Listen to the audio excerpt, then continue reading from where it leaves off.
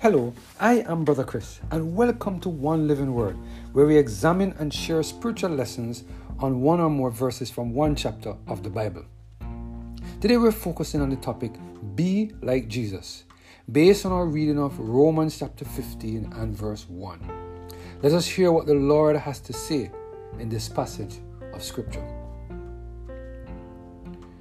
We then that are strong ought to bear the infirmities of the weak, and not to please ourselves. When Adam and Eve sinned, a curse called sin came upon all human beings.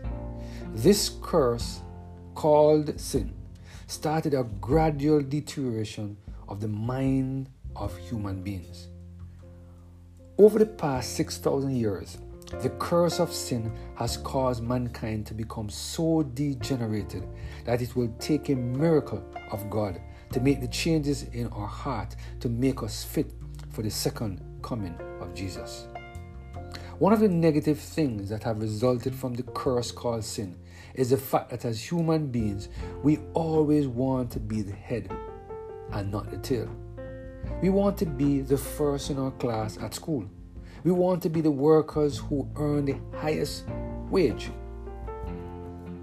We want to have the most expensive car in the parking lot at the church. We want to have the biggest house on the street where we live. And we want to be the most successful person in our line of work. Many of us desire to be the strongest and the one who is always on top. And guess what? Our society pushed this idea into our heads from the time we were old enough to understand the things that are happening around us. It is against this background of a flawed world that God makes the following statement through the Apostle Paul. In Romans chapter 15 and verse 1, Paul said the following: We then that are strong ought to bear the infirmities of the weak and not to please ourselves. Wow! Do you see what the Apostle Paul said here? Can you imagine that Paul is asking those who are strong to bear or carry the infirmities of the weak? Who does that? This counsel by the Apostle Paul goes against everything that is human. Due to the curse called sin, the strong takes advantage of the weak. It is called the survival of the fittest. Based on the philosophies of our societies, there is no way that the strong would stoop down low to carry the infirmities of the weak. But here we see Paul telling the people of God that this is the action God expects of his children. When Paul made the statement, what did he really mean? Matthew Henry, in his commentary on this passage of Scripture, said the following: 1. We must bear the infirmities of the weak. We all have our infirmities, but the weak are more subject to them than ours. The weak in knowledge or grace, the bruised reed, and the smoking flax. We must consider these, not trample upon them, but encourage them, and bear with their infirmities. If through weakness they judge and censor us, and speak evil of us, we must bear with them, pity with them, and not have our affections alienated from them. Alas, it is their weakness. They cannot help it. Thus God bore with his weak disciples and apologized for them. But there is more in it.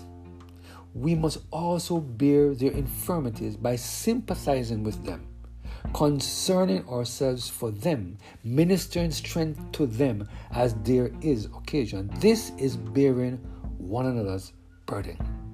Number 2, we must deny our humor in consideration of our brethren's weakness and infirmities. Christians must not please themselves. We must not make it our business to gratify all the little appetites and desires of our own heart. It is good for us to cross ourselves sometimes, and then we should the better bear others' crossing of us. B. Christians must please their brethren. The design of Christianity is to soften and meeken the spirit, to teach us the art of obliging, not to be servants to the lust of any, but to the necessity and infirmities of our brethren, to comply with all that we have to do with as fair as we can, with a good conscience. Christians should study to be pleasing. End of quote. God expects the strong to look out for the weak. God expects the strong to be kind and affectionate to those who are weak. This statement reminds me of the words of the Apostle Paul in Galatians 6 and verse 1. Brethren, if a man be overtaken in a fault, ye which are spiritual, restore such an one in the spirit of meekness, considering thyself, lest thou also be tempted. Here we see Paul basically sharing the same sentiment. Here we see Paul making it clear that God wants us to take care of those who are weak and help them during their weakness to manage the issues affecting them.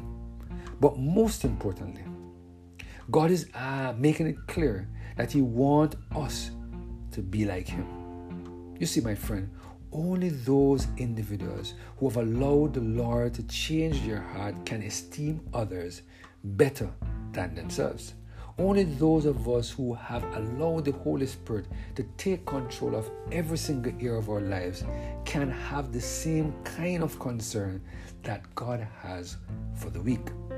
It is my prayer that we will continue to surrender every single area of our lives to the total control of the Holy Spirit, so that God can help us to continue to bear the infirmities of those who are weak. Let us continue to treat the weak with due care and attention, so that through our acts of love and kindness, they will experience the love of God in their heart. Let us pray.